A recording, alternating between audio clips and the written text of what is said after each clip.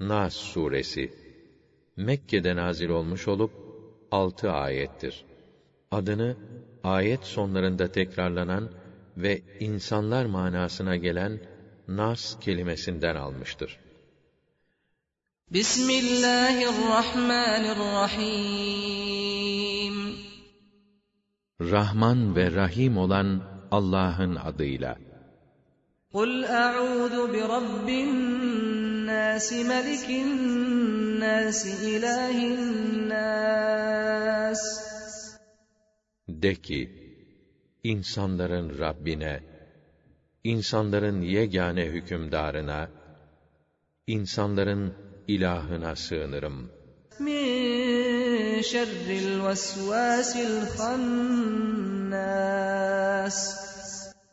O sinsi şeytanın şerrinden.